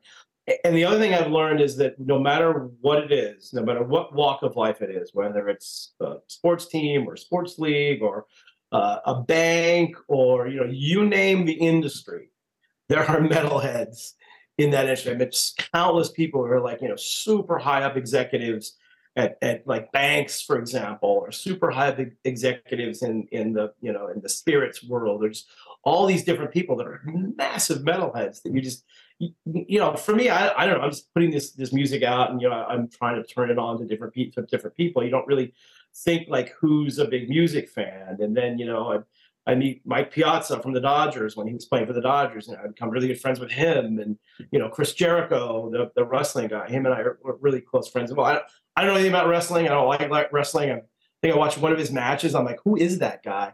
But we're both metal nerds, so we'll constantly text each other, like talking about Iron Maiden. I've done his podcast a bunch, talking about music and stuff too. So it's really crazy, but I love it when my worlds collide, especially with hockey, because I've become really ingrained in that world. I have so many friends that are, both players and also executives and, guys who cover the sport. So I get all the inside information. So, when the Stanley Cup finals were here in Vegas, it was great because I was able to hang out with all these guys and get all the inside information and everything. So it's fun for me. And when I was talking to these guys, and they're like high up guys on TV and all the sports media stuff, and I go, can't believe you guys let me hang out with you guys. Like, no, you're doctored in, or you're in our fold now. You're all right. So I'm like, oh, okay, because I do know a lot about hockey, so that's I might know more about hockey than I do metal, maybe. Wow. Yeah, That's saying a lot. So I got to ask you, do you think Slayer's really done? Yes. People ask me that all the time. So one thing I'll say about Carrie is a man of his word, and he's a very stubborn guy, and he said there's not going to be Slayer ever again. When he did the amazing chain drop at the end of the last show, that's it. I mean, you can't ever say ever, never, right? But I would be utterly shocked to my bone if Slayer ever played another show. I just don't think it's going to happen. he mentions it in the foreword. He says of the new book, he says, even though my band is long gone, or something like that. Yep. And then he mentioned it like it's like a snip, and then he's off. I mean, look, what's the reason? What's the main reason why all these bands are still playing? All these older bands still playing. They need the money. Wives, kids, divorces, all this sort of stuff, and they've just gone through their money. Like, I mean, some bands, I get it. Like Metallica, they don't need to play another show. They have money for 100 lifetimes. They could have broken up 15, 20 years ago. And right. But the thing about that is, and the same thing with athletes. Like if you see athletes when they're, they have to retire at a certain point, right? Just because the body gives up. So they're 39 years old. That's why you see these guys give these press conferences. They're crying because they know they're never going to have the experience of running out in front of 20, 40, 50,000 people and being able to entertain them, play a sport. Well, if you're a musician, you crave that. It's almost like, like a drug. Like, I mean, imagine, being Metallica and you're walking in front of 60,000 people and you have them in the palm of your hands. I mean, the adrenaline rush just has to be, I've talked to those guys about it. It's out of control. So they do it because they love doing it. And it's, that adulation is insane. So some bands will do it for that, but the majority of them do it for the fact that they need the cash. And Carrie made plenty of money. He was very smart with his money. I don't think he could ever run out. I mean, maybe he could, but I don't think he will. He's super intelligent. Seems super intelligent to me. He's very, very smart. But he's doing his own thing now, which I think is going to be really good. And I think people are going to be surprised at how good it is. And it'll do well. I mean, is it going to become as big as Slayer? I mean, maybe in a few years it might be, but I don't think he really cares at this point. I think he wants to make really good music. I'm sure it's going to sound very similar to what Slayer was because that's what he does. But yeah, so many of these bands are, they're even some of the tours happening now, like Elton John and Deep Purple, and some of these artists are saying it's the last Kiss, Aerosmith, it's the last ever tour. So it doesn't mean they're not going to play more gigs. It's the last ever tour, right? So, which is fine. I get it. I'm hoping that when Kiss is done, they'll come do a residency here in Vegas. So Yeah. Steve. Sure. But yeah, with Slayer, I'm pretty sure that's just not. I would, like I said, I would be really, really shocked because Carrie. I won't tell stories, but I know of things that I tried to get Carrie to do that I thought would be pretty cool. But once he has his mind set on something, that it's not going to change. Yeah. Yeah. Somewhat similar question. As a guy who was the first to bring Metallica to us by way of your Metal Massacre compilation, what's your opinion on their latest album, 72 Seasons? So first of all, Greg Fiddleman, who used to play this band called Rhino Bucket that I absolutely love back Huge in the fan. Huge early fan. 90s. Yeah. Yeah, I have stories I can tell you, but another time. Yeah, exactly. Same here. Anyway, he produced, so the sonically, I think the last two records have been the best two sounding records they probably ever made. I like Hardwired a little bit more because I like the songs, but my problem with this record is I do really love it. I think that about I guess 70% of it is really, really great. There's a few songs that I like parts of it, but not the whole thing. But I don't like the sequence. To me, I would have sequenced that record a lot differently. And that's how I listen to it in my sequence. And then I go, I really like it. Wow. But yeah, the sequence is a lot, but it's still really good. I mean, I think for a band that's at this point in their career, it kind of started with Hardwired, where they kind of went back to their roots a little bit and made a super heavy album. I mean, they're still making pretty heavy records. And the one song that I wasn't sure that I was going to like at first, but it kind of has really grown on me, is the 11-minute song. What is it, Emirata or whatever it's called? Mm-hmm. That song's really good. It creeps in my head now a lot. So, Wow. But it's good. I like it. Like I said, there's probably 3, maybe 4 songs that are okay, but the rest of it's great. Yeah. Yeah. What do you think of Lux Eterna? What do you think of the first single? Yeah. It's old school. It's an old school song. A very, very early, very new wave, very new wave of British heavy metal related. And the little ode to Motorhead at the end with the double kick drum from Ace of Spades. It's great. It's great. I love it. Yeah. The vocal. I'm still, after many, many, many years, I'm still getting used to James becoming this badass singer. Right. He has become this monster vocalist. I mean, he could front Leonard Skinner. He could front. He's a fucking great, like, not a rock and roll. He could sing anything at this point. I really feel strongly about that. So I agree. The work ethic on just Metallica, not James particular, the band working so hard to make the record they feel like they need to make at this point in their careers, to use your word. So yeah, and they're an interesting animal because I have to. Well, first of all, you're right about James. That one of my least favorite Metallica records was very controversial. Is "Kill 'Em All," because it's great, but James didn't know how to sing yet. So I think he'd be the first to admit that. But now he sounds amazing. But they're interesting because I go, people ask me all the time, like we were talking about just the other day, like, somebody said, I really like Saint Anger. I go, I like Saint Anger a lot too. It's drum, the snare sound is a little unusual, but I like it. But even when you go to like Load and Reload, a lot of people don't like those records. Like, you got to remember where those guys' heads were at when they're making those records, and they're all about what their influences are at the time. Obviously, the first 4 records, they're all new wave British heavy metal, all that sort of stuff. So those records sounded like that. And then the Black Album was kind of more. They started creeping in with more of the Thin Lizzy and Rainbow and the 70s sort of stuff they liked, and that was really what Load and Reload became, because you put in more like some Boyster Cult in there and some definitely more Thin Lizzy and even some like Bob Seger and some of the stuff that they covered on the record before that kind of was in there. And that was just their influence. And same thing, you look at Saint Anger, they were super into System of a Down and all those kind of bands. So that's kind of whatever they're listening to at the time is where the music goes, and they've gotten back to that on really the last 3 records where they kind of went back to it. In fact, prior to Death Magnetic, Lars called me up and said, hey, do you have some copies of that new British heavy metal compilation that we did? I go, yeah. Can you send me a couple? Like, I had James that on cassette. I had that on cassette. Yeah, it was cool.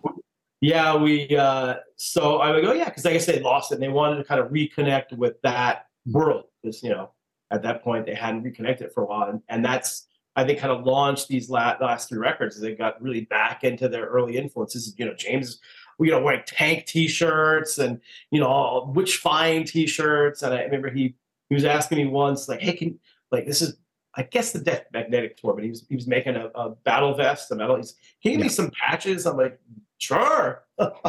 He's got the Holocaust patch. Yeah. He's got all the good fucking stuff, Holocaust patch on there, man. So, half his fans don't know who that is.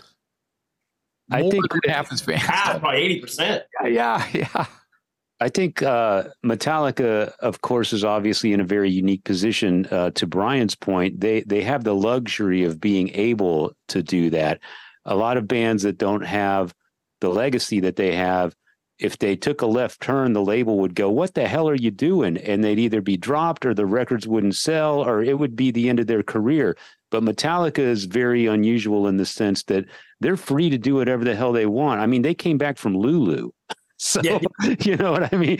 And not only Lulu, but that crazy movie that they put out that hardly anybody knows about, because of I was talking about this the other night about it, because that was the first thing that Greg Fidelman did. He did the music for that. It was that movie Through the Never. It's not very good. The live stuff is phenomenal, but the narrative is weird.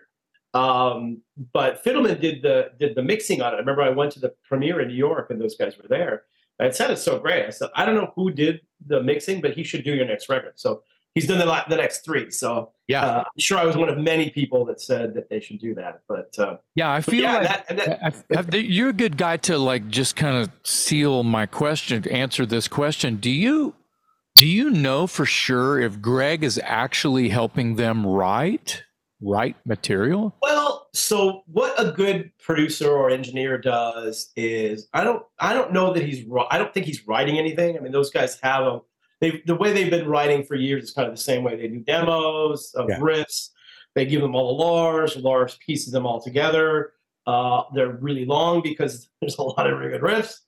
But I think what Greg does, and I've been in the studio with those guys, I think what he does, as any good engineer will do, is they go, well, maybe this part, maybe you want to transition, and just little subtle notes on stuff that they might not have thought about. But I don't think he's writing a riff or a lyric or even a melody line. I don't really think he's involved in that way, because they've kind of been doing that the same way for all these years. I don't think it would change.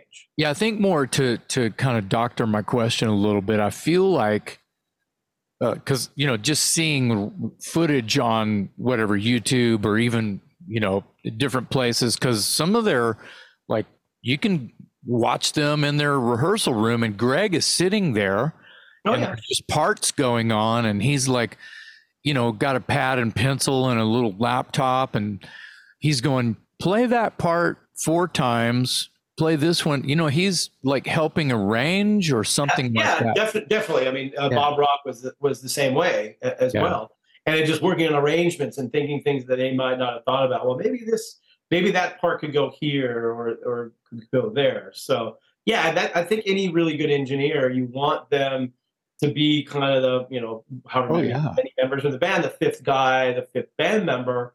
I mean, Martin Birch was that way with all the great records we did with, Maiden and Rainbow and Deep Purple and everything else. Really good producers will sit there and we'll have, I've produced a bunch of records, and, I can't write anything, but I would do the same thing. It's like, hey, sing this part a little bit differently, or, maybe you can end that one part, 1 bar early or something. Just little things like that just subtly, and they may work and they may not work, but I think if you're a good producer engineer, you want to kind of have that autonomy, especially a guy like Greg that he played, so he knows. Oh yeah, he knows how it works. He knows how to write songs. He knows how to write a pop song, a metal song.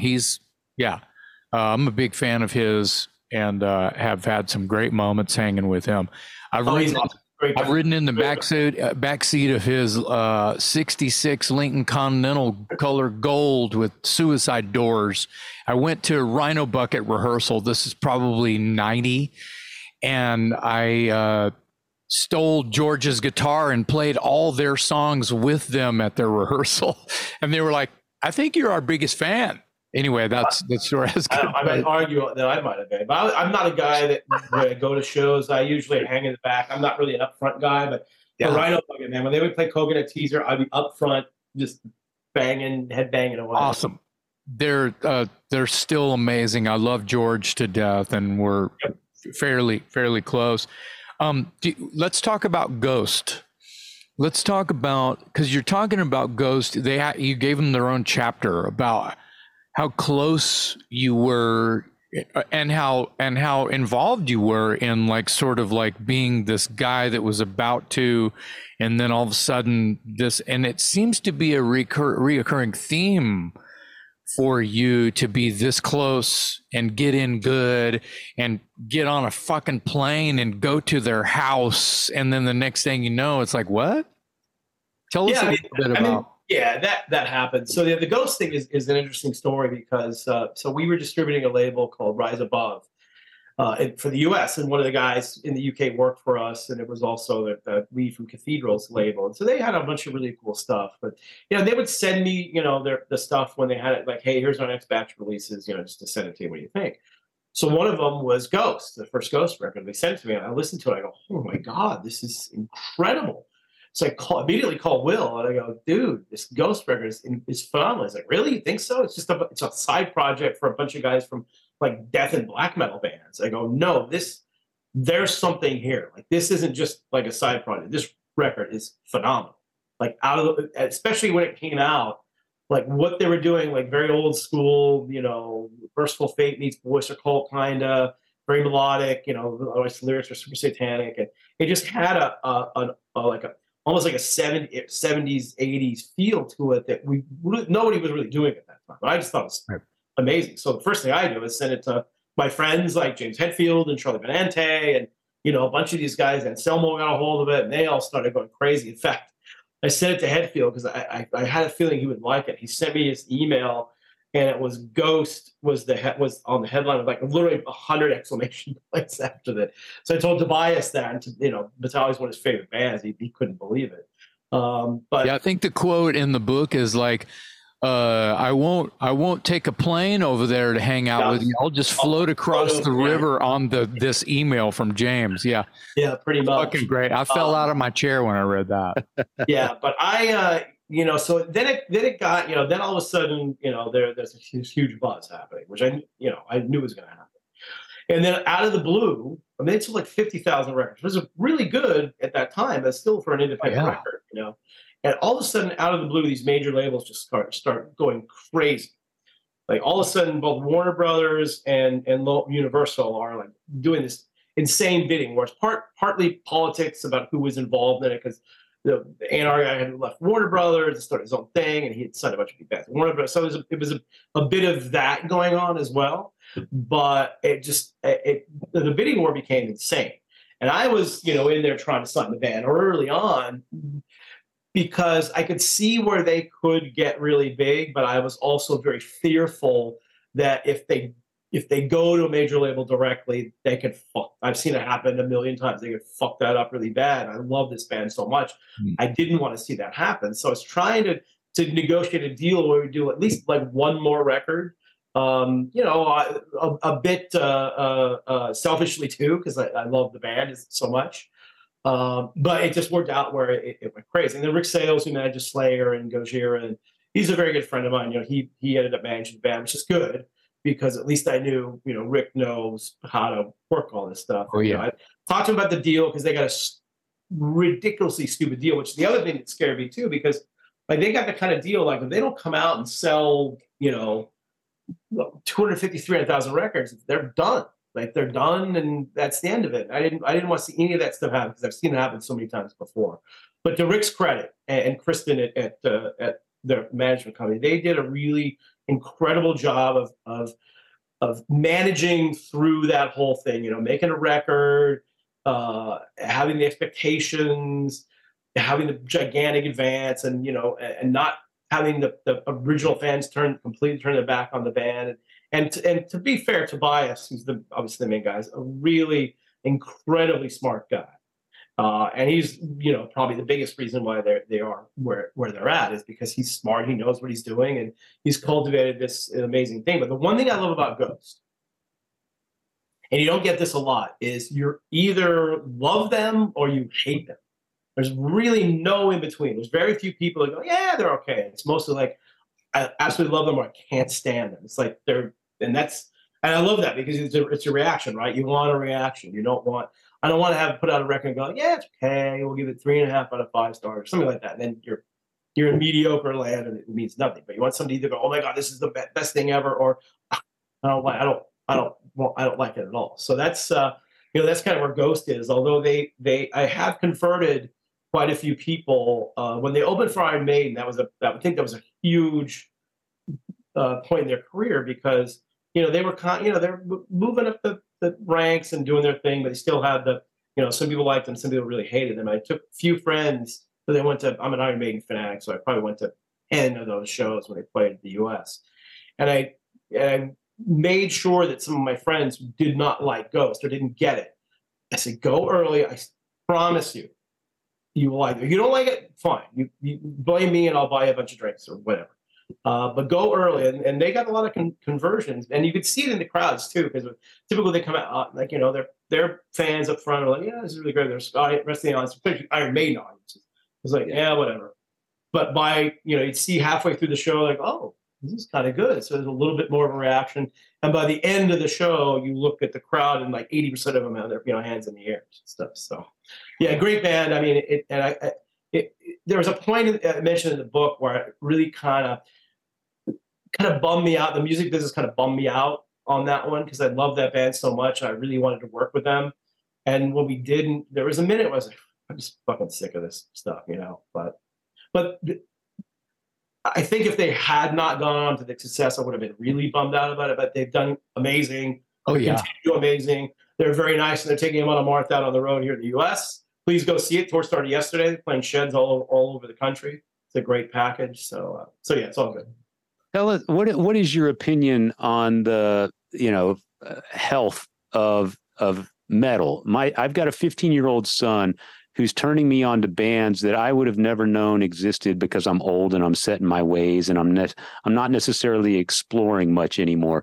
But one of your bands, 200 Stab Wounds, is a band that he loves, and through him I've discovered 200 Stab Wounds. Fugitive out of Texas is a great band. It seems to me like there is a healthy climate for metal, and it's being led by this new generation. So talk to me first about 200 Stab Wounds, and then the new generation of metal bands as a whole. Yeah, you're 100% right. I'm glad you brought them up because I was going to bring them up at some point. I first of all, I think that the health of metal is incredible. I mean, I don't know that it's been in a better position long term than it is now, where you've still got the legends still out there for the most part at a high level. You've got the next set of bands, just like we're talking about, Monomarth and Ghost and Lamb of God and Gojira and Mastodon and all these bands that are upping. They're playing arenas now and they're upping their game. And now you've got this incredible scene of young bands, mostly all in their 20s, that are coming out doing a wide variety of really incredible music. And it's kind of blowing me away by, number one, how good they are. And number two, what the buzz is. And with this band like with 200 Stab Wounds, we were trying to sign them, and there was a pretty good buzz on a bunch of different labels, and it was kind of a little more difficult than we thought it was going to be because the buzz was out there. And so, we gave never did the label we want to sign them. I said, they're great, let's do it. And so we probably offered them a little bit more money than we were comfortable with, but we felt there's something here. So then fast forward to they played Psycho Fest here in Vegas. Summer before last, and I'd only seen the video stuff, and you can only get so much of watching a video on YouTube, right?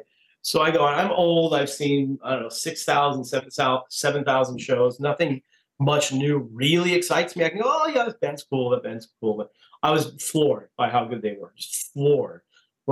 They reminded me so much of early Cannibal Corpse, and just the energy from the crowd, the energy they have. And they're very much cross between Cannibal Corpse and Power Trip, where they've got that, very thrashy elements, kind of Power Trip. Fugitive, you mentioned as well. Blake, who's a phenomenal guy, Power Trip and Fugitive. Yeah, both of those bands are playing in Dallas on the 19th, which I'm going to go to that show, Southside Ballroom, in between the Metallica shows. But yeah, there's something really great happening there, and the buzz on them is incredible. We're about to release the new record fairly soon. It's really good. It's the right record for them to make. It's still very underground sounding, which is great, but the buzz on them is insane. And they're so incredible live. In fact, that show they're doing in Texas, they're actually playing with the Monomarth in Omaha, which I was trying to get to, but I don't think I can, which is really great because I didn't even know Monomarth or anybody from that camp knew who they were, but they're Monomarth's playing a couple off dates. So we're playing with them, and then Metallica invited them because Metallica is doing these weekends in a few cities where they're having a bunch of bands play on the Saturday in between the Friday and Sunday shows, and then we're also playing the parking lot, I think, on the Sunday show. And they have George Stab Wounds is doing the show in Dallas, which is, I didn't know anybody at Q Prime or Metallica had anything. I said I'm overdue to send a text to Lars and just saying thank you for helping us out with this band. But yeah, they're really great. I'm so excited about them, and there's so many other bands too coming up. There's Capra, there's Ingested. We just put out this record that kind of came out of nowhere. It's a little bit older guys that kind of been around, called Zenith Passage. Now, we weren't really sure. They put out one record before, like years ago. They kind of reformed. We're not sure what was going to happen. And it's like the number 55 record on the Billboard chart. Just number 2 on the metal chart, number 3 on the 5 on the something like that on the independent chart. Out of nowhere, and the record's incredible. It's very much like it's Watchtower-esque, I'll say. Maybe it's very progressive. But the reaction on that record has just kind of blown me away because I thought it was really great, but I didn't realize that reaction was going to be like this. And you're seeing that with a lot of these bands coming out. Another band, which is another one of these bands, you either get it or you don't, is Sleep Token. And that band's friggin' massive, just out of nowhere. Their last record came out on iTunes. I was looking at the iTunes chart, and they were like number 3 on the overall iTunes chart, which is just kind of mind-boggling. There's another band called Black Braid that's this single Native American guy that's just incredible. Like the buzz on them also is incredible. So I can't remember the last time I've seen where metal, especially new metal bands, there's so many of them out there with such a big buzz and like doing like real numbers when it comes to albums and chart position stuff. Because a lot of times it would take us 10, 15 years sometimes to break bands. And now you're seeing these bands get to that point a lot quicker. So yeah, to answer your question finally is, I think the state of metal right now is phenomenal. Yeah. My son plays that 200 Stab Wounds, and the drummer is who stands out to me. It's just like, oh my God, this guy is ridiculously good. Yep. And we're huge Fugitive fans in this house. We listen to anything Blake Ibanez does. We've had Blake on the show a couple times, and he's a great guy, total sweetheart, immensely talented. And I like what he's doing with Fugitive. So yeah, I'm in Dallas a lot because I have an apartment out there because we deal with a lot of bands out there and King Diamond's out there. So I've become good friends with both Blake and Nick from Power Trip, and Blake's from Fugitive. Just great guys, and it's really fun because they're same they're younger guys, late 20s, and it's just fun to talk to them about music and where they're at, and they're super great guys, and and that Fugitive 200 Stab Wounds show I'm really looking forward to on the 19th. So once again, I feel like these bands are under the banner of crossover. I feel like they're very in touch with, when we talk to Blake, it's like, Possessed comes up, and Cro-Mags, hardcore bands come up, and like the marriage of all of that is like it's going into his ears, through cooking in his brain and coming out of his hands when he writes a song, and I'm just ecstatic that, I'll confess, I'll be the first guy to stand up and go, there's so much new stuff coming out. I my head is spinning. I can't keep up with any of it. It's just too, and like Dave said, I'm not searching for it anymore because I'm just like, what? And I fall asleep. It's just old man shit, I guess. But I'm just so happy that this is the reality and this is where we are. I want to, before Dave can get another word in, I want to do this. This is kind of full circle now. And I believe you mentioned it in the later book where, you know, that quote from someone like, yeah, me and my friends used to just go to the record stores after school and on the weekends, and we either looked at the cover and I go, I bet that's on Metal Blade, and turn it around and it's on Metal, and we would just buy anything and everything that was on Metal Blade, whether, you know, it looked odd or you know, that we thought that, ooh, thank you. Yeah, for a first grader painted. Thank you. Yeah, that goes back to you. Right. A first grader painted this album cover, and I'm going to buy it anyway. So Yeah, pretty much. it's almost kind of what we looked for. If it had bad cover art, just some dragon with a lady in its mouth, or fire, or just some like big dumb evil devil, or Well, whatever. yeah, I mean that goes back to, you know, when I grew up in the '70s, and, you know, kind of before, you know, it's hard to discover bands. So half the time I just go to the record stores and just look for covers that look like metal bands. In fact, the first time I ever saw Rush, I saw this cover for 2112, and I go, "Oh, that looks like it might be metal," and I bought it. It's the same thing with a bunch of other album covers of bands. I thought, "Oh, that may be like Triumph or whatever it was." That I didn't know who they were. I just thought that might be metal, and most of the time it was. So it kind of carries over, I think, to the present day. And it's just, you know, still, obviously we're selling a lot of vinyl these days, which is great, but it's still the cover, no matter if it's vinyl or whatever it is. It's still super important. I think Jason's point was that beyond the cover art, what we used to look for, the stamp of credibility, was the Metal Blade logo. Yeah. It was like, forget everything else. Does it say Metal Blade Records on it? I'm taking it home if it does. You know, that's very nice, and again, I appreciate that. And I mean, look, I'm just lucky the fact that what I like, other people seem to like. I mean, it's really as simple as that. It could, if my taste wasn't very good, I guess we probably wouldn't be talking now. But luckily, whatever I like, other people seem to like. And Metal Blade Metal Blade is and was. And I'm sorry to interrupt you. No, I'm done. The important thing to me to realize, because you've been on here 2 fucking hours already. So listen. Yeah, I just noticed that. Yeah. We're going to cut you. It happens, and we appreciate it very, very much. But I just want to say that you didn't warn me; it might take a while, so I cleared some time. Okay, cool. We appreciate it. Is the fact that Metal Blade is now and always has been a developmental label.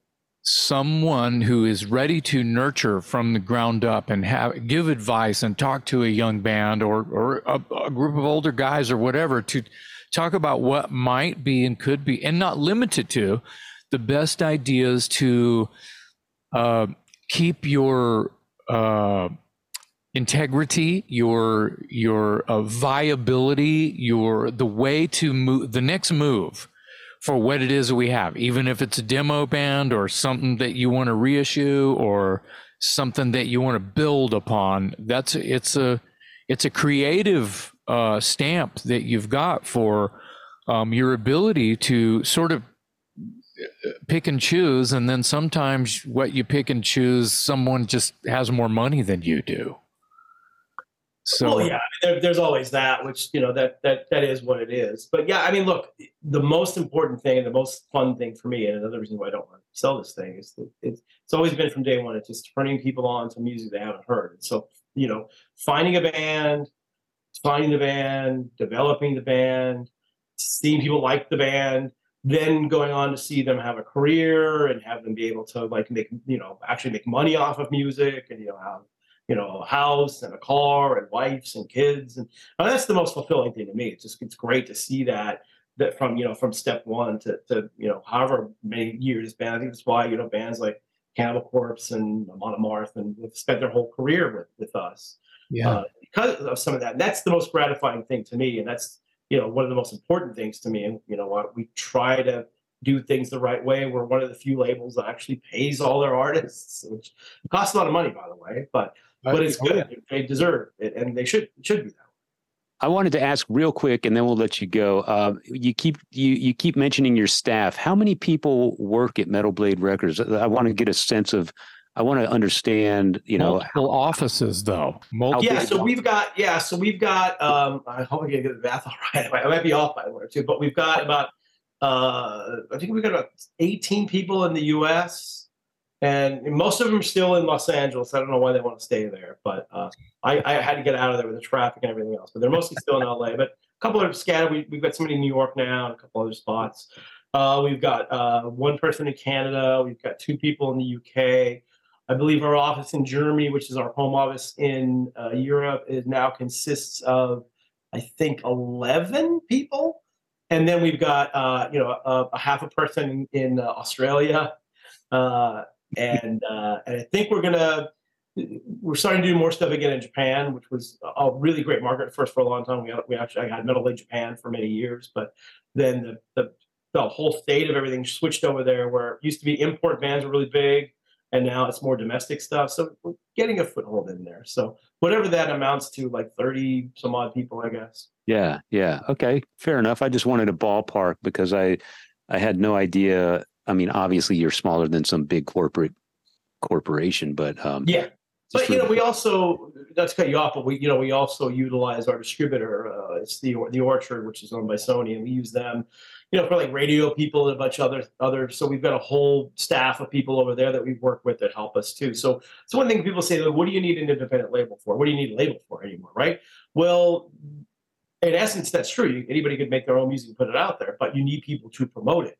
And kind of where we've evolved as a label is, we still provide all the same services, accounting and, helping bands, find recording and dealing with the managers and all this sort of stuff. But the bulk of what we do in terms of our marketing and promotion, we have a huge social media staff. And, that's really become the lifeblood for us is getting this stuff out there on whatever means it is, because we've learned that it's a direct conduit to the fans. And we help the bands with their socials as well, because before you would rely on a magazine or a radio station or a third-party entity to get the word out there of what's going on. But now we can go direct to the fans. And look, we still need those third-party people as well. But in essence, when you sign with a label, you're getting an army of at least 150 people that are going to be helping your band to get where you need to go, as opposed to doing it yourself, where then you have to hire them all out. So anyway, right. That's my soapbox now. In effect, it's the new version of tape trading. Kind of, sort of. I mean, look, from my perspective, things haven't changed a lot in the 41 years I've been doing it. Still, the baseline is about, signing bands we like and putting it out there to the world so that hopefully other people. That's where I was going with the developmental. It's like, that's your motive day one. It's still the same motive. You just have a slightly bigger machine able to do it. And to your point, sorry to cut you off, but to your point earlier about all these great bands and how they kind of the crossover thing.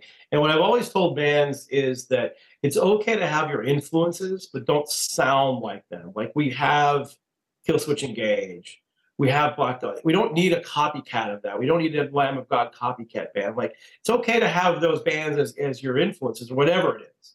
But take those influences and make the music you want to make as a human, like what you would want to hear from a band, and make sure that it's not doesn't sound too much like the other bands. And like all these bands we just mentioned, they're in tons of influences, and you can say like, oh, they take part from here, part from there, part from there.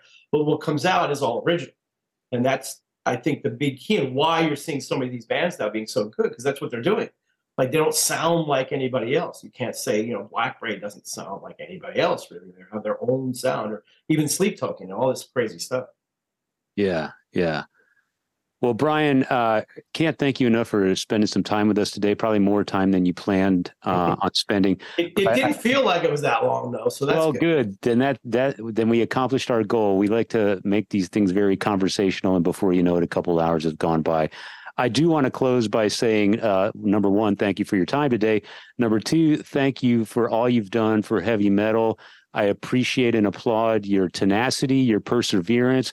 I love the fact that you take such pride and ownership of the Metal Blade name and brand, that you're not willing to sell it out as long as you're living and breathing.